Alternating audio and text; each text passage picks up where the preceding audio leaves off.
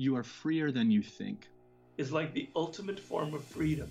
You expound upon that freedom to develop on this planet. True freedom comes from within. It's the ability. Thinking to myself, I can help you or I can destroy you. Man, as a two-time felon, I work really hard, and I've been a life learner. When things are feeling tough, let yourself be surprised. The world favors risk-taking. Welcome to the Freedom Pact. Joining me on the Freedom Pact podcast today, one of my favourite science writers, Andrew Steele. Andrew, welcome back to the podcast, my friend. Thanks for having me back a second time. I'm excited. Well, I was just checking before we came on. It's been just over 2 years since you came on the first time, which feels like no time at all to me, which quite, it's quite apt because it reminds me of the fact that I am getting older quite quickly, which is perfect for the conversation we're about to have. I guess the best place to start is right with the burning question, and that is, why did Bryan Johnson block you on Twitter? And just for everyone listening who doesn't know who this guy is, I think he's a billionaire who's on this quest to live to 120 years old by pumping all his money into all these new all these new tests and all these new treatments and ideas and techniques to try and live forever. Why did he block you, Andrew? Well, good question. And I think it's first, worth saying that this started out, I was genuinely quite fascinated to see his sort of meteoric media rise. I actually made a video about him a few months ago, and I made it because I saw this viral thread on Twitter. It wasn't actually from him, it was from another guy. It was a marketing consultant who had just done this thread. It got over 10,000 retweets, all about Bryan's incredible routine. And I thought, this is really fascinating because it's a way of sort of taking the aging biology conversation to the public. I love talking about anything aging biology related. And so here was this guy, he was getting loads and loads of press coverage because his lifestyle is just, it's crazy. So, he wakes up exactly the same time every morning. He doesn't really have to, but I think he goes for 5 a.m. just to look sort of hardcore. But then he always makes sure he gets exactly, 8 hours sleep or whatever it is. He's had this 100% sleep score on his Whoop strap for the last month and is going on about that. But it's when he wakes up, the chaos really starts. Well, I say chaos, it's really the sort of meticulous order. He has dozens of supplements with his breakfast. He eats literally the same food every single day.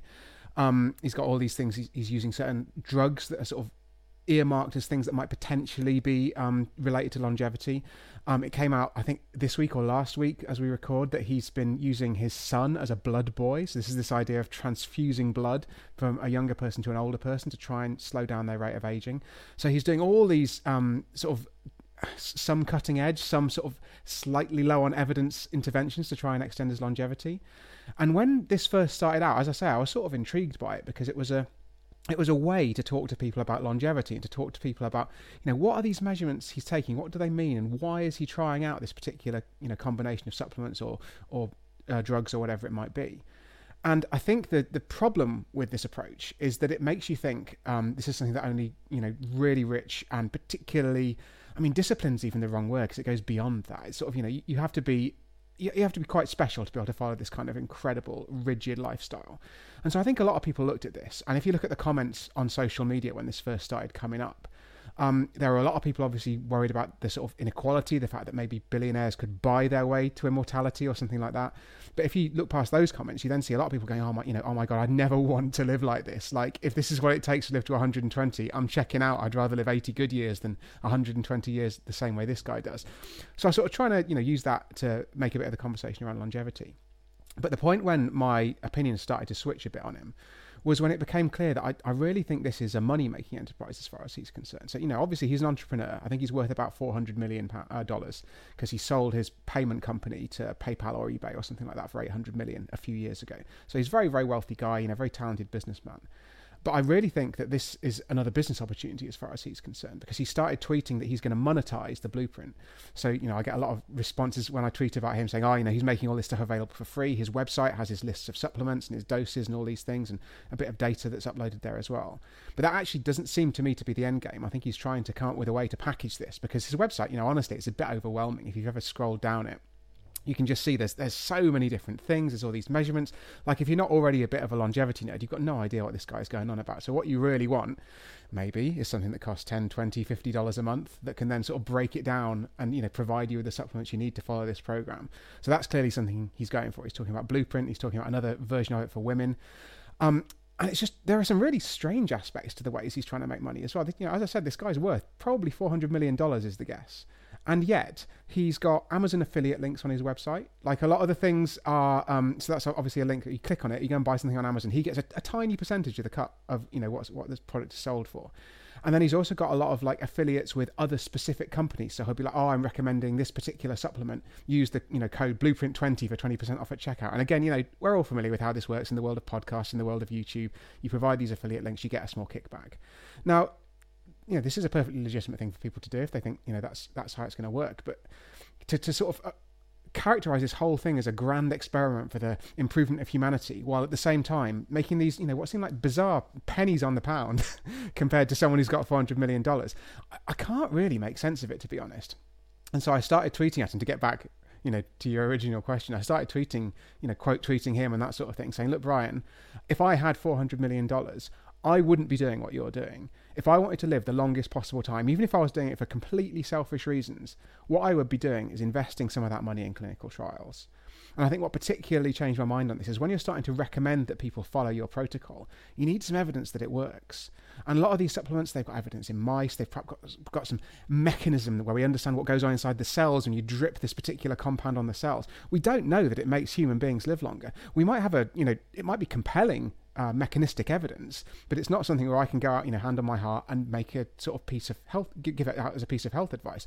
Even worse, not to the point where I can start actually selling that as, you know, a supplement, a product, whatever it might be.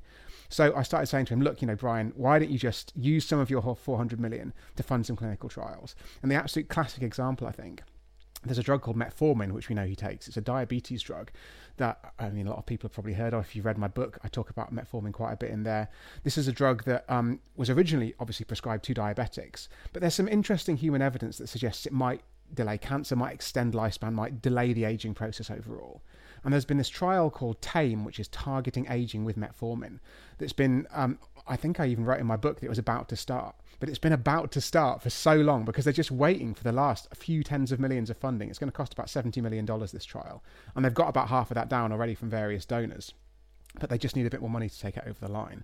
So if you're someone like Bryan Johnson, you could really advance the field of longevity science by, you know, providing those few extra tens of millions of dollars. And then that would also mean there was some more evidence basis for the stuff that you're recommending, the stuff you're perhaps even selling to consumers. So I started tweeting about this, and although Bryan claims to love the trolls, he's always quote tweeting the people who say that he's crazy. As soon as you give him any legitimate, you know, scientific, evidence-based criticism, well, you seem to get the block button. Well, I love it, and I did really enjoy following your Twitter during this time, and I loved seeing your tweet pop up the other day. Oh, it might have been on Instagram, where you were highlighting. You just mentioned it there. This idea of him taking blood from his younger son and sort of injecting it into himself. I just wonder, for everyone out there listening, and for me, I really. You know, I'm not a longevity expert by any stretch of the imagination. I find it quite hard to understand these things. What was his theory? What is the theory behind that? Is there any, you know, is there a sound theory in any sort of way, or is it just sort of pseudoscience at this point? I think this is really genuinely fascinating, and it sort of gets to the core of the problem with a lot of these biohacking things. They're all lying on a spectrum, and that spectrum is from like fully evidence-based clinical trials. We understand how this works. You know, things like exercise, things like optimizing your sleep. We know these are good for you, and so that's like, you know, that's health advice I'd happily dispense. And then we sort of move down this spectrum through the sort of things that have got animal evidence or evidence in these mechanistic studies I talked about, where you just, you know, drip some chemicals on cells in a dish. All of these are hints that we could do some more extensive human trials, but they aren't like the be-all and end-all. And then you go further down, right into the, you know, you kind of go all the way to the other end of the spectrum to pseudoscience, where things are just essentially made up. And I think that all of this biohacking stuff falls somewhere on that spectrum, and normally toward the end where there is at least a little bit of evidence. And this particular practice of blood exchange has a really fascinating backstory, actually. So back in 2005 is when the story starts. And it was this rather macabre experiment where they got a couple of rats, and they sewed the rats physically together. and it was an old rat and a young rat. And they did it in such a way as the rats shared a blood supply, so their blood was flowing between their two bodies. Now, this is a slightly bizarre thing to do, you might think, but there was a sort of rationale behind it. The idea was to find if there was anything related to the sort of aging biology going on in the blood that could therefore transport between the two animals. And they had some rather incredible results. They found that the old rat got essentially biologically younger. So they were, they did various measures of biological age. They looked at regenerative capacity particularly. So they made a tiny little injury in one of the old rat's muscles, and they found that it healed much faster when it was surgically attached to one of these younger rats. But conversely, there was a sort of flip effect on the younger rat. So it did much, much worse. It was obviously like taking the strain of like looking after this old rat essentially. But the problem when you look at that and think, okay, let's start transfusing blood from young people into old people, is there's an awful lot more going on in that experiment than there is in the case of just a blood transfusion. For example, the older rat is gaining the benefit of the younger rat's lungs and heart, so it's getting a nice oxygenated blood supply and that sort of stuff, which isn't really related to compounds in the blood. You might also think, that the older rats often don't eat quite enough because they start to lose their appetite as they get older, so they're getting a balanced diet thanks to the younger rat. And actually, the scientists even reported that the rats drag each other around the cage when this experiment is done. So the young rats are often obviously more physically active, and so you sort of get an enforced exercise program as the older rat in this pair. So there's all kinds of stuff going on. But that said, this is a sort of proof of principle. This is showing us that there might well be something inside the blood that's worth studying. And so scientists carried on, trying to understand what that thing might be. There have been various other trials where people have looked at things like drugs to try and suppress some of the proteins that you find in older blood and enhance those proteins that are found in younger blood. Scientists have actually done the experiment now where you transfuse young blood into older rats without the rats being joined together. And they find that the effect is much, much less pronounced, possibly even non-existent. So that sort of seems to suggest that maybe this simple idea of transferring blood isn't going to work in that form. But actually the most recent results, which came out in 2022, showed that they tried diluting older blood. So the sort of the preponderance of evidence is now not that young blood contains some magic rejuvenating, powerful chemicals, but that the older blood is full of various kinds of damage or various kinds of, bad chemicals, to use a highly scientific term. And so the most effective thing you can do is just dilute those bad chemicals. And so what they did was they got some saline solutions. That's just salty water. It's sort of the classic neutral fluid that you might inject into someone. Often you put a drug in saline when you inject it into your veins, for example. And they got saline and they added a bit of protein called albumin. And this is just the most commonly occurring protein in blood plasma. So that's the liquid part of blood. And they injected that into mice. And they've actually done some very small scale studies in people as well. And this dilution, where you literally put in effectively salty, proteiny water, which is the simplest thing you could think of, does seem to have some positive health effects. So this research is really much, very much ongoing. It's not as though it's a complete washout, but it's not at the point where we should be recommending that you get a blood transfusion from adult to child, or from child to adult, I should say. And I think what's really interesting as well is when I was speaking to the scientists who did this research, they said that they thought that the direct blood transfusions, there's a really sort of almost boring clinical reason this might not work, which is that for safety reasons, transfused blood is usually treated with a detergent, and that's just to kill any germs that might be in the blood. You don't want to be transferring HIV or whatever else it might be that's a bloodborne illness. So they put a bit of detergent into the blood. Obviously, you can't donate blood if you've got HIV, but there are various things that might be a bit more subtle, might go unnoticed. But the problem is that these detergents will probably damage the very proteins that would be being transferred that might provide the benefit. So it's really, really unclear what's going on. You're either putting yourself at an infection risk, or you're probably not getting the benefit of the young blood. So clearly this is more complicated, and clearly this isn't a scalable treatment in the sense that we don't want half the population, the young people, to be constantly having to give blood in order for the older people to take that blood in. So we're going to want to find a pharmaceutical way of replicating this effect. It's fascinating, exciting science, but it's probably not something that we should, as I say, recommend people go out and actually do. If I were to play devil's advocate on this, and I know Bryan would love that because he likes to play on the joke that he's the devil, but I think it's very easy to critique the science, and I think that almost every scientific paper always finishes with more research is needed. Yeah. But isn't there any benefit to biohackers like Bryan Johnson trying things? Because surely new research comes from these anecdotal cases, and sometimes it might take people like him to try these extreme and wacky things for conversations to be had. I think so, and I'm not completely against this idea. I think if he wasn't trying to monetize it, I wouldn't be so anti. But I think also the way that he structures his program is it just makes it very, very hard to draw conclusions. Because we already mentioned, he's taking dozens of supplements, he's taking all these different drugs, and he's doing this against a background of, when he started his blueprint, he started a really intense exercise regime. He started really paying attention to his sleep. He started eating completely different things. Now, whatever you think of the exact details of this, like he starts his day with this green giant smoothie thing with some olive oil and some, this, that, and the other that he's added in, some spermidine, some powders of various kinds. Like, if you're doing all of this stuff at once, it's really, really hard to work out what exactly is causing the given effect that you're seeing. So say he has become biologically younger. Let's, assume that for the moment. We can quibble about that as well, because as a scientist, I can quibble about anything. But let's assume that he has got biologically younger. Which of those things is causing the effect? Well, the things we've got the best evidence for, there's exercise, there's, although the specifics of what he's eating more veg, he's eating more nuts, he's eating, things that most of us could afford to eat a little bit more of. He's getting really good sleep. So maybe that's doing all of the work that we're actually seeing. And it could be that the supplements, everything else that he's doing, it could even be having a negative effect and actually dragging his biological age in the wrong direction. Or it could be that they're all cancelling out. Or there are just so many different things that could be going on. And I really wish there was some way to try and pull together the work that biohackers are doing, because it's really cool that these people are willing to try stuff out on their body. And I think a lot of people would be willing to do that, particularly if they thought there was a greater benefit to science. Because if we could, standardize what biohackers are doing to some extent, if we could make sure, one of the problems is if I go online and I order, say, some rapamycin, it's a really common sort of biohacking drug to potentially slow down your aging. If I order it online from some online pharmacy, am I even getting rapamycin? Am I getting the amount that it says on the tin? I just don't really know. And that's one of the reasons why it's very hard to do without having a doctor involved. And so if you could create a clinical trial situation, it wouldn't be as sort of formalized as a classic clinical trial, but where you could make sure the biohackers are getting the amount of the drug they think they're getting and that sort of stuff. And then start to look at some of the results. It's not going to be conclusive, but it would allow us to get some kind of idea.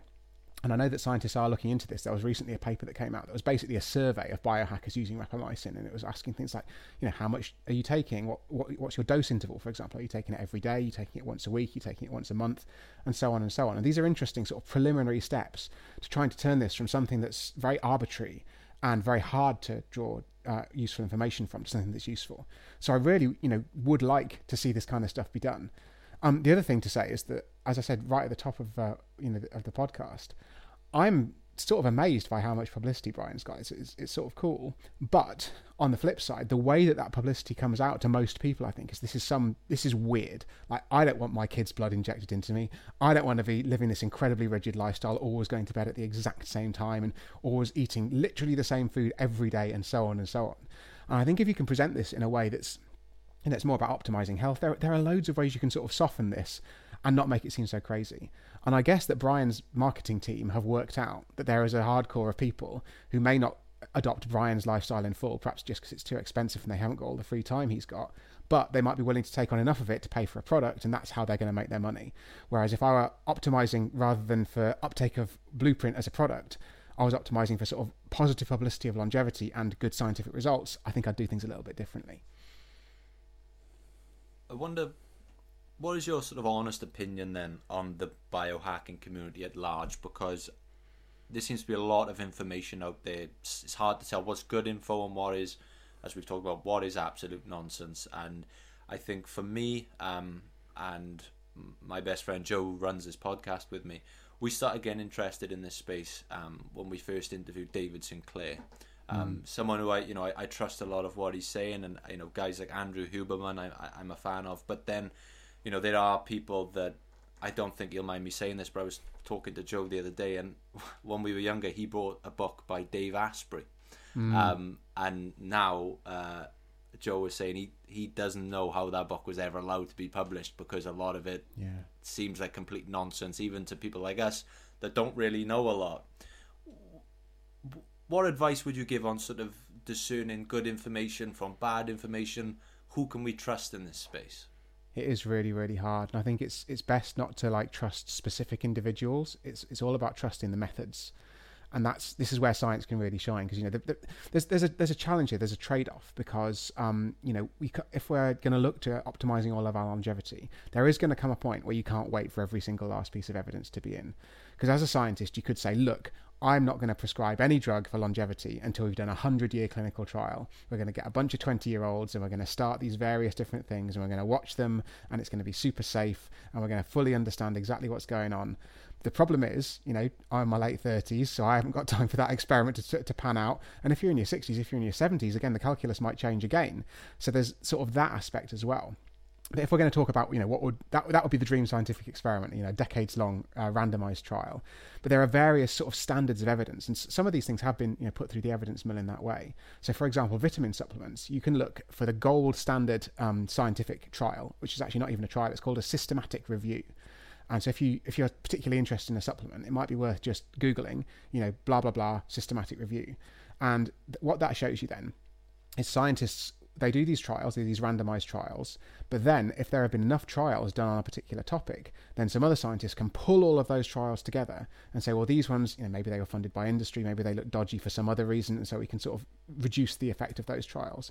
And we can mix all of those together, combine them into the single best possible answer that we can give for these things. And actually for a lot of vitamin supplements, we've got huge amounts of data. We've got hundreds of thousands of people involved sort of cumulatively in these systematic reviews.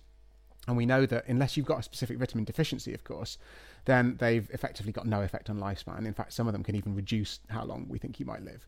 So, it's definitely worth searching for those things. However, there is then this hierarchy of evidence. Not everything has a systematic review. Some stuff is too cutting edge. Some stuff has never been tried in humans. And so the next best thing after a systematic review is one of these randomized trials I talk about. And this is where you want to do a trial where the only difference between people getting the drug or getting the treatment or doing whatever it is and not getting the drug or treatment or whatever it is randomness. And that's because, for example, let's take exercise as an example. It's if you look at exercise, like what's the difference in health outcomes between people who get a lot of exercise and people who get less? Clearly, people who get a lot of exercise get more. However, if you were to do this study, what's called observationally, which is a sort of easy mode way of doing this, you just look at how much exercise people do. But there are probably differences between the people who get a lot of exercise and the people who get less that aren't captured just in the fact they're exercising or not. So, I might get quite a lot of exercise. Why do I do that? Well, I've got a very flexible job. I'm an author. I go on podcasts. So if I need to take an hour out in the middle of the day and go for a run, not a problem. But if you've got a stressful shift work, you can't always find that time. There might be wealth differences, and we know that's a huge difference in lifestyle. We know that people who are exercising, they might be interested in their health in other ways. They might be trying to eat well. They might be doing various things. And so the difference between exercising and non-exercising in an observational study will probably be larger than the difference between exercising and not exercising in a randomized trial.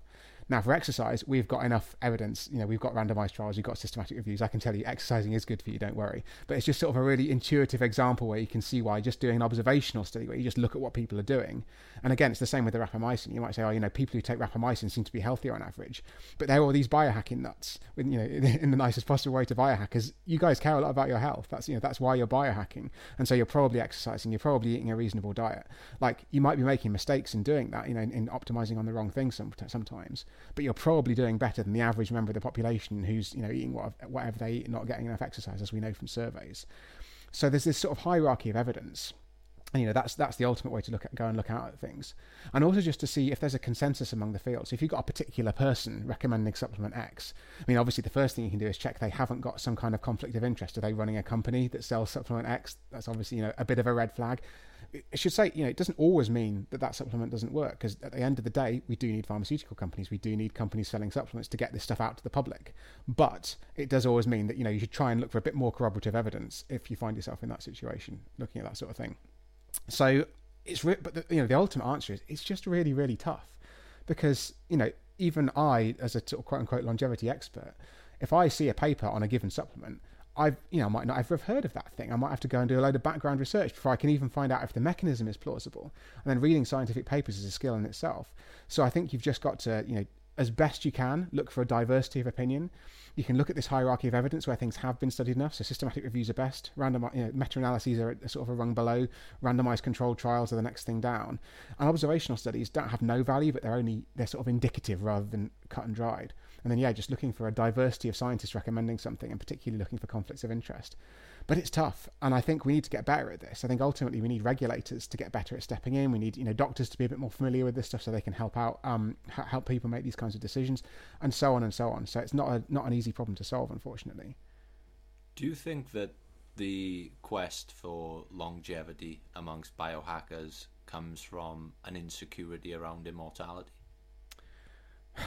That is a good question, and I suspect the answer for some of them is yes, because I think there are people are terrified of dying sometimes, but I'm sure that's not universal. Like am I scared of death? I mean, I'm not particularly scared of death because I won't exist afterwards. It's not going to be a very big deal for me. I don't want to die. I don't want to, I'm happy living. I'm happy doing what I'm doing. I'm happy for my family and friends. I assume they'll be sad. I hope they'll be sad if I pass. But I think there are a variety of different motivations. I want to stay as healthy and active as long as possible. And I think, there are just loads of different reasons you can do it. I think some people are just sort of fascinated by the biology. That's another thing. You can easily find yourself like going down these rabbit holes. And self-experimentation can just be fun and intriguing as long as, you're not putting yourself at any risk. So I think there are probably a variety of motivations. I'm sure some of it's immortality or terror or whatever it might be, but I'm sure there are a lot of other motivations out there too. One thing I really wanted to ask you about, it was really cool to see someone with a platform like Chris Hemsworth talk about longevity on a massive platform like Disney Plus, and it was a massive hit. I saw it all over social media for weeks afterwards, and people taking clips and bits of advice from it. But I remember watching it and thinking, like, this is really cool, this is really interesting to me, but I wonder how much of this is sound, and how someone who researches this field would look at it. Because for me, I was thinking, okay, there's a lot of advice I may be able to take here, but I always had in the back of my mind that this is a guy that I would assume was probably taking a little bit more than protein powder to get the physique that he's got. So I was taking it with a pinch of salt. But I wonder, for someone like you that is so immersed in this field, how do you reflect on Chris Hemsworth documentary? Yeah, I've got a sort of strong ambivalence, just like with the Bryan Johnson stuff, actually. Not as extreme in this case, because he's not recommending anything quite as crazy. And but nonetheless, it's a huge thing, as you say. It was really exciting to see longevity covered in that way in the popular media, and to see someone just talking about the idea of living longer, the idea of living healthier, not as some weird kooky thing that a bunch of biohackers were going to go and sort of watch them like a human zoo. Here's someone honestly, earnestly trying to do their best for their life and their health. I think that was a really exciting thing to see. I think the challenge is, the challenge is the challenges. What do I mean by that? Every single episode was centered around this idea of a sort of big, exciting challenge that Chris Hemsworth had to do.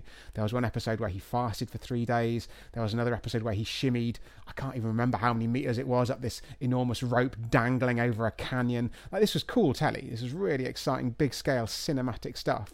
But although this episode where he was shimmying up a rope above a canyon was ostensibly, I think it was called Strength, and it was about the importance of strength training and maintaining your muscle mass as you get older. Like, ultimately, it was hard to come up with a concrete takeaway for the normal person who isn't trying to do this ridiculous challenge where they hoist themselves up by the strength of their arms on a rope above a canyon. So I think it's one of those things where you just want to see. I wish they'd spent a bit more time talking about the promise of longevity science more broadly and not making it all about the health advice. Because one of the things that I talk about, whenever I'm asked on a podcast, I always get asked about health advice. I think that's completely natural because people want to know, what can I do now? I don't want to know about all this pie in the sky science that's hopefully going to come to pass someday. And there's a lot of interesting stuff to talk about. I wouldn't dismiss the question at all. But I think the best piece of health advice that I can give, and it sounds slightly weird, is to try and raise the profile of aging biology. Because you can fast, you can eat well, you can exercise, you can do all of these things, and some of them are better than others in terms of sort of bang for your buck. But ultimately, the thing that's going to make most of us who are middle-aged or younger live the longest is if we get progress in aging biology. It's if we understand the drugs that can keep us healthier for longer. And that means that if we live long enough to benefit from those drugs, we can then hopefully live a bit longer and allow further drugs to be developed that will allow us to live longer still. And I think there's this sort of huge positive feedback process that's going on there. And what therefore made me a little bit upset about Limitless was that it didn't dwell so much on that longevity science. It sort of talked a lot about various bits of health advice. It talked a lot about these exciting big challenges, but it didn't really make a great deal of the science that was going on. I think the best episode of the whole series was the very last episode, which is an episode called Acceptance. And this has this slightly bizarre premise. They put Chris Hemsworth in an old man suit. It's specially designed by some scientists to try and simulate for someone in their 30s or 40s what it's like to be an older person. So he had all these bits of elastic, sort of meaning his muscle movement was restricted and things were a bit harder to do. He had some scratched up glasses on, basically to sort of simulate cataracts and the loss of vision as you get older. He had his hearing a bit blocked up so he couldn't hear quite as well, and so on and so on. And this old person suit, not only did they stick him in that, but they then put him in an actual old people's home, inhabited by a bunch of actual old people who didn't need the suit, and left him in there for a few days before finally getting to the point of his death, and he attended his own funeral. And it was, that sounds like it could be quite mawkish, it could be a bit sentimental, but actually it was a really good episode, I thought, because one of the things I realised writing Ageless is that for people our age, it's really, really hard to get exposed to aging, into the actual realities of what it's like to get old. So a statistic that really struck me was that the average age of someone caring for someone else over the age of 65 is 63. And what that means is that most people who are caring for someone over 65, they might be a spouse, caring for their ailing husband or wife. They're often like a kid caring for their parents. But obviously if their parents are in their 80s or 90s, then that kid is already in their 60s themselves. And so, if you're in your 30s and your parents are taking care of their parents, for example, you can hear the stories and you can hear how bad it is, but you just don't see the day-to-day. And I thought what that episode did was just, in a really beautiful way, exposed what it means to be old and exposed that reality. And I think acceptance is it was a great thing to call it as well, because it's a really important thing. Although I want to stay healthy as long as possible, one of the things that's going to stop me being healthy as long as possible is if I'm stressed out about the prospect of one day aging, because it is going to happen. So I think that acceptance is important. And so I really, really loved that episode. Thought it was a beautiful end to the series. So yeah, mixed feelings. I wish there'd been a bit more aging biology, but it was really great just to see longevity getting that platform. People these days, or especially in the sort of personal development space and the sort of friends that I have that like to think about topics like this, people have become obsessed with metrics. They like to measure everything they can, obsessed with numbers. There seems to be so many different markers you could focus on, your sleep score, your steps, your resting heart rate, your max heart rate. There's so many things to be concerned about. We can't keep track of them all. It's impossible. I've tried my best, to keep a mindful eye on all of these things. What are the most important numbers to be focused on, if any, for the average day person? I think that's a really fascinating thing, and I actually made a few YouTube videos that go into a bit of depth about this, because there is just so much to talk about with these wearables. And I actually became fascinated just starting to track my own health when I got my first watch. Was only a couple of years ago, and I just got really sort of deep into it, not only because the science is fascinating, and how they work is actually really fascinating as well, how they can use this sort of flashing green light on your wrist to monitor your heart rate 24/7. Really cool science, and I made a really fun YouTube video with Steve Mould about that, so do go and check that out if you're interested.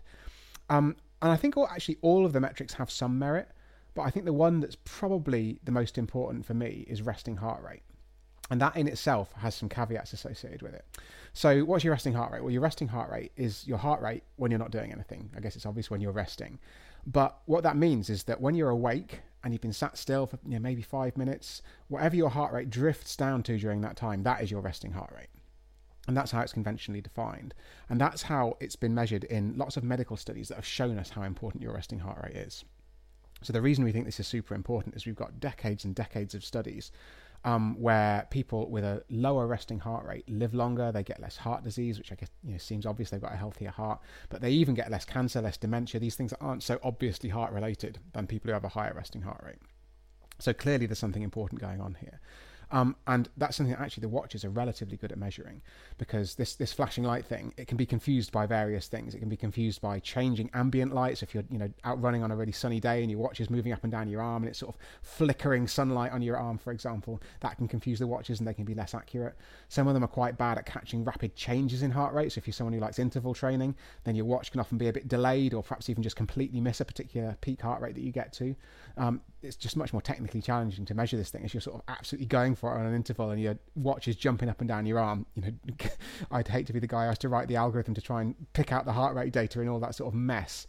But with resting heart rate, they can be super accurate at this because you're sat still, you're probably in fairly constant light, and so they're much more accurate at picking that thing up. So I think that's a really good metric to follow. Not only because we know it's got these sort of decades-long studies that show us that people with resting heart rates that are lower live longer, get less disease, but also because it's really easy to measure. However, there's a caveat, and I made a whole video on this because I was really shocked when I first started testing these things for my channel. I got a Mi Band, which is just this 30 quid thing that you can get off. It's very, very cheap fitness tracker. I thought it'd be interesting to try like the absolute bargain basement and see how that does. I already owned a Fitbit. That was just the first one that I got, and I managed to borrow an Apple Watch because that's obviously one that a lot of people have. It's a really high-end sort of piece of equipment, and it's not just a fitness tracking. It's a real smartwatch. You can do all kinds of stuff if you have an iPhone, which I don't. But nonetheless, so these are three very different products. And I actually found, fascinatingly, that the resting heart rate values differed wildly between these three watches. So the Mi Band and the Fitbit both gave me a resting heart rate in the sort of low to mid 50s, and that means that that's fairly fit. I'm fairly happy with that. That's cool. But the Apple Watch, I think it told me my resting heart rate was 43 beats per minute.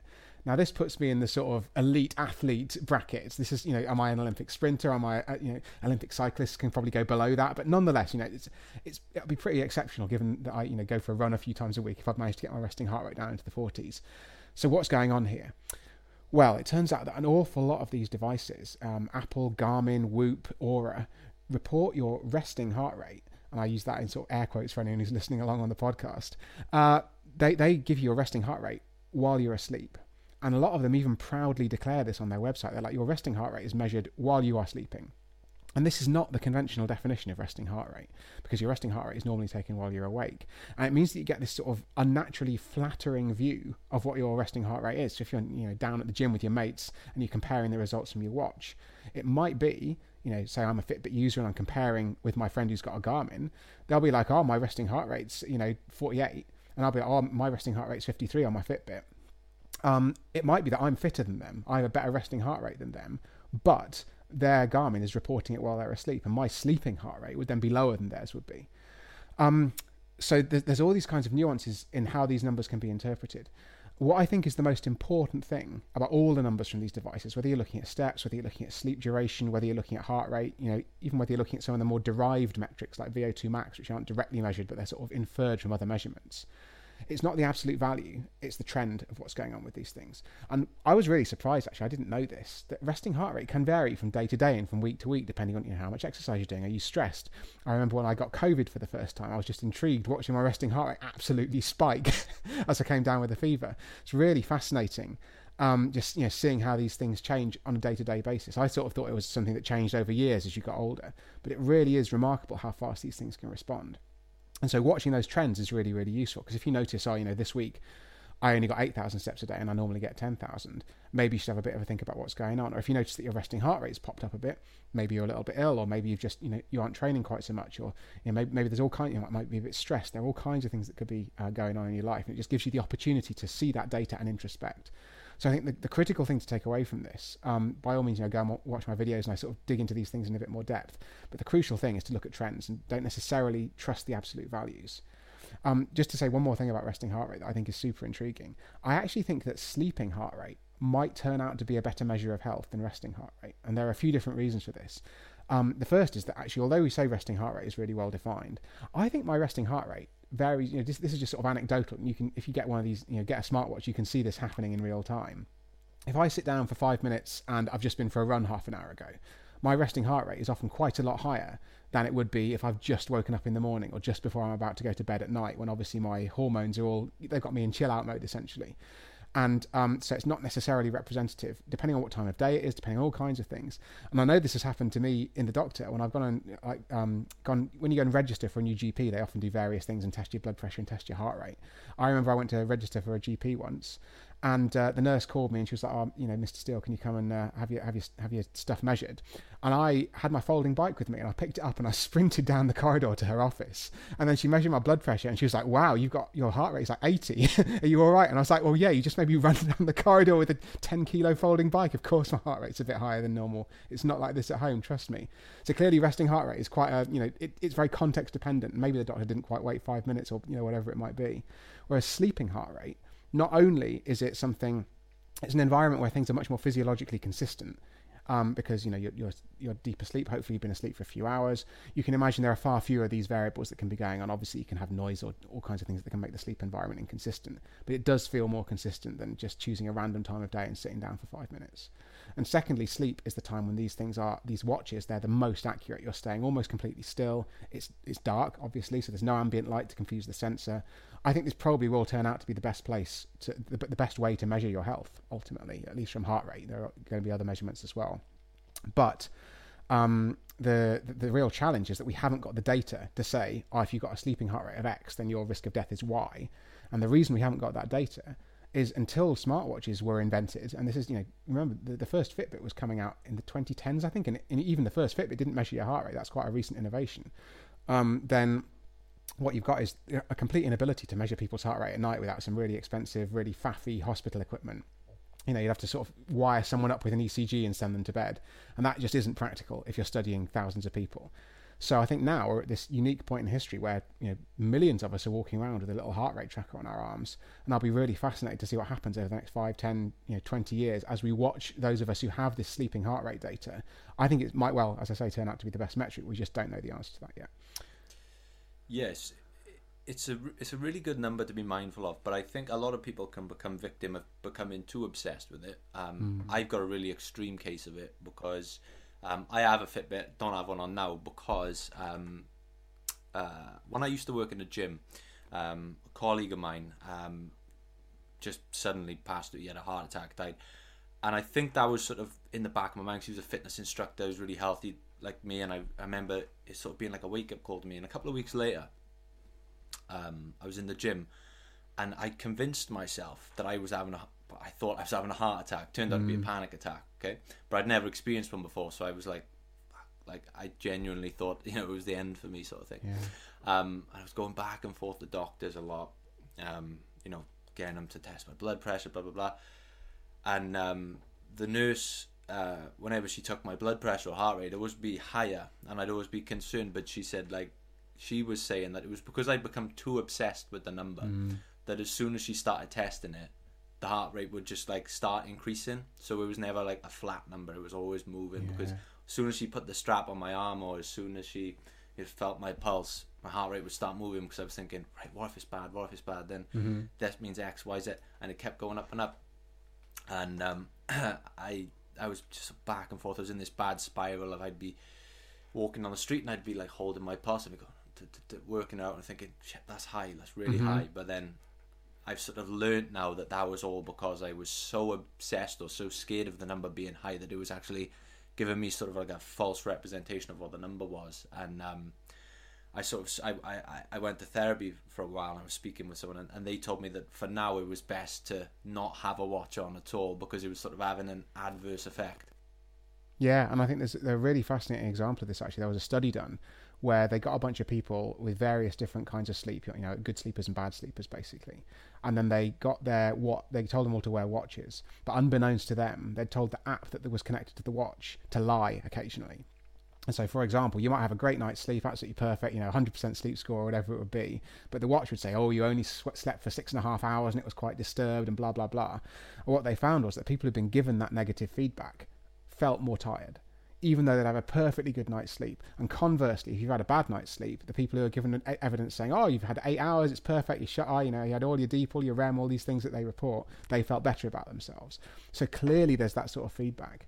And I think it's also just important to realise, exactly as you say, it's sort of a process of introspection and realising when you're obsessed with these numbers. And I know, it definitely can happen. Thankfully, I've always been quite neutral about it, and I guess it depends what your numbers are as well. If your numbers are up, my heart rate's usually in the 50s.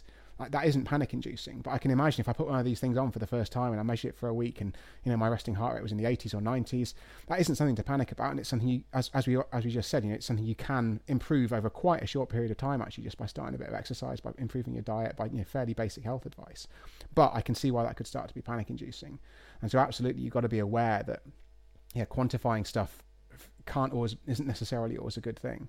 I think the one flip side I'd say to that is that an advantage of these watches is that because they are looking at you literally 24/7, they aren't so prone to the stress. Because if you're having a bit of a moment, you're walking down the street, you're taking your pulse, and obviously your pulse is going to be elevated because you're stressed about it in that context. But the watch is going to be looking at it when you're, watching TV, or just thankfully you've been distracted from whatever the stress might be, even if that stress is the watch itself. And so hopefully that allows them to be a bit more accurate. But obviously, if you start noticing yourself obsessing over the sleep numbers, which arguably Bryan Johnson is doing, there are a variety of times when you just go, maybe it's better to take the watch off. I've got a bit. You don't have to have that data literally 24/7 for it to be useful, I don't think. You can get a sort of baseline, you can find out what your numbers are, then just take the watch off for a month, try a few things, stick it on for another week. There are so many different ways of doing it, and I think it's just like understanding you don't need to get every single second of data. I think that's probably the place where my psychology falls down, because I'm a massive nerd. I literally need to know my heart rate every minute of every day. And so you're like putting on the watch 30 seconds after you get out of the shower just to make sure you don't miss a second. I sort of feel myself doing that, and I'm like, Andrew, just chill out, just leave it. You can really see how these things can have an interesting psychological effect, and it just depends on your own makeup, and you've got to be aware and try and use them responsibly, like any tool. How accurate can sleep trackers actually be? I have a hard time believing that they give a real accurate reflection of your sleep. And again, we talk about people, they become obsessed with their sleep score. And I read a lot, and I've seen a lot of videos about how they're not really as close to being accurate as people think. Yeah, I think, it depends on the number that you look at. I think these sleep scores are often slightly hocus pocus, to be honest, because some manufacturers aren't even very clear about how they're calculated, those scores. I think one thing we do know is that how long you sleep is pretty important. Unfortunately, this is one of those things where we've only got, to go back to that hierarchy of evidence I was talking about earlier, we've only got the observational studies here. And so we know that observationally, if people get 4, 5, 6 hours sleep a night, they tend to be less healthy, they tend to live less long than people who get 7 or 8 hours sleep a night. And actually, interestingly, something that's not often reported is that it's worse if you sleep too long. So if you're sleeping 9 or 10 hours a night, you're actually at higher risk than someone who's sleeping 5 or 6 hours a night. But the problem is, again, it's like disentangling cause and effect. Like those people who are sleeping 10 hours a night, are they doing it because they love sleep and they're super lazy or whatever it might be? Or are they doing it because they've got an underlying health condition, which means they're exhausted all the time? So, it's a very tricky thing. And similarly, those people who are sleeping 5 hours a night, are they less healthy because they're sleeping 5 hours a night? Or are they less healthy because they've got a really stressful job, or they do shift work, or they've got like screaming kids that's, keeping them up at all hours, and so on and so on. And therefore it's really hard to, disentangle cause and effect here. But I think we do know enough to say that, you should probably be aiming for 7 to 8 hours. And actually, the sleep duration is the metric on which these watches are most accurate. Because all they've got to go on, you've got to think about this, this watch is on the end of your arm. It's got your heart rate, it's got your movement, because they normally have an accelerometer, and that's the way that they count the steps. So they're counting the accelerations that your arm is making. And so they basically assume if you're quite still and your heart rate drops a bit, you're probably asleep. It's a bit more complicated than that, and the algorithms aren't really fully public. But that's basically what they're doing. And as a result, I think they are actually fairly good at tracking sleep. But again, there's this frustrating lack of consistency between devices. So I'm currently wearing a Garmin, and that didn't make it into the video of my first comparison because I didn't own the watch at the time. But I spent actually about a month wearing both the Garmin and the Fitbit at the same time, just to sort of compare them. That video is coming soon on the channel. But one thing that I really noticed was the difference in sleep duration. And I haven't drawn a graph yet, which is what I'll go on to do and understand where these differences crop up. But it seems that the Garmin consistently reports that I slept longer than the Fitbit did. And I think where the difference comes in is if you look at the graph that the Fitbit provides you, it shows you these sort of momentary, maybe fractions of a minute where you're awake during the night. And this is a known phenomenon. This is something that if you actually wire your brain up to a proper, sleep scoring device, it's called polysomnography. So they measure your sleep with a variety of metrics. There is movement. There are these little things that measure the movement of your eye muscles. So it's this really, high-tech bit of lab equipment. If you use a polysomnograph, I guess it's called, if you use one of these bits of lab equipment, then what you find is people do have these sort of micro awakenings. And the Garmin seems to just either not see those or ignore them, or its algorithm isn't able to pick them up. But as a result, I might, get, again, a perfectly good night's sleep, and my Fitbit will tell me I've slept 7.5 hours, and my Garmin will tell me I've slept 8 hours and 10 minutes. And, which of those is true? I think, again, it's important to look at the trend. If you have a really normal week, you have a great week's sleep, everything's fine, you're not feeling tired during the day, etc., and your particular brand of watch says you've got 7 hours 45 minutes or says you've got 8 hours 15, that's probably a good baseline for you, whatever that number might be. And we know that, different people have just naturally different amounts of sleep they need as well. I think it's important to be honest with yourself, because a lot of us can survive on 6 hours a night, even though that isn't going to be optimal for our health. But, if you have a normal week, you're feeling fairly good, you can get yourself a baseline, and then you can base things off that. Because the absolute numbers do seem to differ quite a bit between watch brands. But in terms of just measuring the overall time sort of in bed lying still, they seem to be relatively good at that. So I think that's probably the best way. Do treat these numbers with a grain of salt, but once you've got a baseline, you can sort of see how things go relative to that. The last thing I wanted to ask you about before we start to wrap up is in the personal development space. I see here a lot that people love this idea of blue zones. It's a really nice idea to be able to point to something and say, this is the model to follow. The evidence is clear. These guys have the longer life expectancy. I can't remember if it was in your book or on a podcast. I heard you mention a sort of correlation between life expectancy and pension fraud. How do you? What is your view now on the blue zones? And is it just a nice idea rather than a practical model to follow? Yeah, this is another one where I've got this sort of deep ambivalence about the whole concept.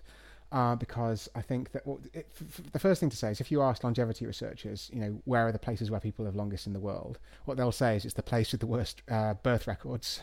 And that's because if you live in some place, and you've got to remember, if someone claims they live to 120, if they're 120 today, they were born in the sort of 1900s. And what that means is they were born a long time ago, and there aren't that many countries in the world that had really great, birth and death records in the early 20th century. So that's, already a problem. And so longevity researchers are really interested in the places where they can really corroborate carefully how long people have lived, especially the exceptionally old. So that's the first thing to bear in mind. But then if you look at those blue zones, there's this fascinating study by a guy called Saul Newman, who's an academic at Oxford University. And he dug into the data around a blue zone. It's called Okinawa, which is this island off the south coast of Japan. It's kind of a tropical paradise, really. And so it's cited as a blue zone. There are various reasons put forward for this. It seems to have far more centenarians than the rest of the country. That's people who make it to the age of over 100. And we've already said those are the ones to be particularly suspicious of. But its overall life expectancy isn't that much greater than the rest of Japan. So that was the first thing that sort of set off some red flags for me. I was a bit like, why are these people only living 1 or 2 years longer? Not nothing. I'd happily live 1 or 2 years longer and healthy. That's great if there's some evidence for it. But then he started digging into the actual sort of demographic statistics and the statistics about the various lifestyle factors. And one example, the people of Okinawa are thought to live a long time because they consume an awful lot of this purple sweet potato, which is a particular vegetable that's found on the island of Okinawa. It's a local delicacy. And so they're eating huge amounts of this. And it's thought it was quite a poor island historically, and so they didn't tend to eat a huge amount of food. What they ate, a lot of it was this nutrient-dense, delicious, purple sweet potato. They probably did a bit of calorie restriction, and we know that that's something that might have an effect on longevity. It certainly seems that if you eat a bit less, you tend to live a bit longer.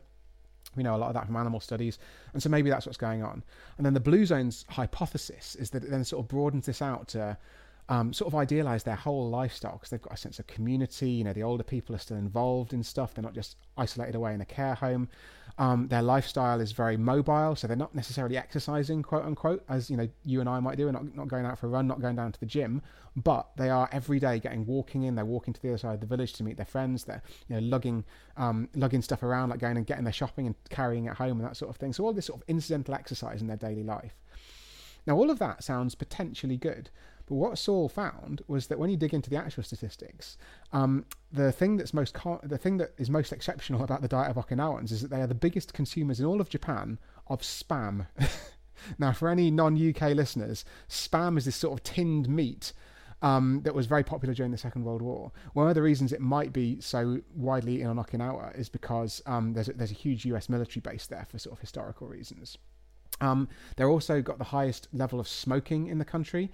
So you're thinking, is smoking supposed to be good for us as well? Like, what can that possibly mean? And his hypothesis, therefore, is that what all of these things show us, eating a lot of spam, smoking, these are all correlated with poverty, and it's also a very poor part of Japan. So imagine your mum's 80, and you're her daughter, and your mum dies, but there aren't particularly good birth or death records on this island, so maybe somehow it goes a little bit unnoticed. You might carry on going to the pension office and trying to claim your pension, or rather your mum's pension, in her name as yourself. And so according to the national records then, say you're 60 when this happens, you might live another 20 years, and so therefore, according to the national statistics, you made it to 100. But essentially, not because anyone actually did make it to 100, but because of pension fraud. There are two 80-year-olds and some pension fraud. So that makes it really, really challenging to sort of disentangle what's going on here. And I think that that's probably going to be a huge component of it, because these blue zones, on top of being parts of the world where we've had all those things I've just mentioned, there's often good diet, there's often a bit of incidental exercise, there's often this sense of community, all good things, by the way. But there are also poorer parts of countries and places that are more isolated away from the rest of the country in a lot of cases. So the reason I'm ambivalent about this, as I said at the top of my answer, it's really frustrating because I think that a lot of the advice that's given from blue zones is probably broadly correct. Like, I think we should probably all eat more nutrient-dense vegetable diets. We probably should all be getting a bit more incidental exercise throughout the day rather than sitting hunched over our computers and staring at our phones and watching TV and all that kind of thing. We probably would be good if we had a better sense of community, because sometimes things do feel a bit atomized in the modern world. But is the reason we should be doing all those things because we look at the blue zones and that's what seems to be working there? I'm less sure that that's the truth. So yeah, I think there's this it's a really hard thing to disentangle all this stuff about human populations, because there are so many different diets and lifestyles and all kinds of different problems with like demographic record keeping in different parts of the world. So I think honestly, by the time we've sorted all this stuff out and all these arguments are settled, we'll probably have cured aging medically. Well, man, what an enjoyable hour this has been. It's one of the most enjoyable episodes I can remember to date. I really thoroughly enjoyed it, and I'm so thankful you came back. As I mentioned, it's been just over 2 years since you were on your last. You've done a lot since then. I've seen you rubbing shoulders with Russell Howard and my all-time dream podcast guest, Bryan Cox. You were on the Infinite Monkey Cage, which is my favourite podcast of all time. So I really glad you're not forgetting me. Yeah, no, absolutely. I think it's just it's been a wild ride. The book is still available if anyone wants to buy it, ageless. And check out my YouTube channel where I'm trying to bring all this stuff a bit more up to date, and any updates in the science and all this stuff about smartwatches we've been talking about. A lot of that is on the channel as well. Yeah, as you mentioned there, the book is still out. I'm glad to see you haven't forgotten that. You've still got a copy. Still got it. Yeah, 2 years later, still right here on my desk. I'll leave all the links below to check out the YouTube channel. Oh, thank you very much. The most undersubscribed YouTube channel. I think it's absolutely amazing in terms of the content on there is brilliant. I loved every video you've done so far. I wish you could wish you pushed even more out because they're that good. So I encourage everyone to go over there. Links in the show notes below. Where can they find you on social media? Where can they enjoy more Twitter spats with biohackers? I'm on Twitter. You can block me as @Stato. I'm also on Instagram as Andrew J. Steele. Facebook and YouTube, I'm Dr. Andrew Steele, all one word. So just check those things out and see you there. Amazing. Well, thank you again for joining me today. It's been an absolute pleasure. Thanks for having me. It's been a blast.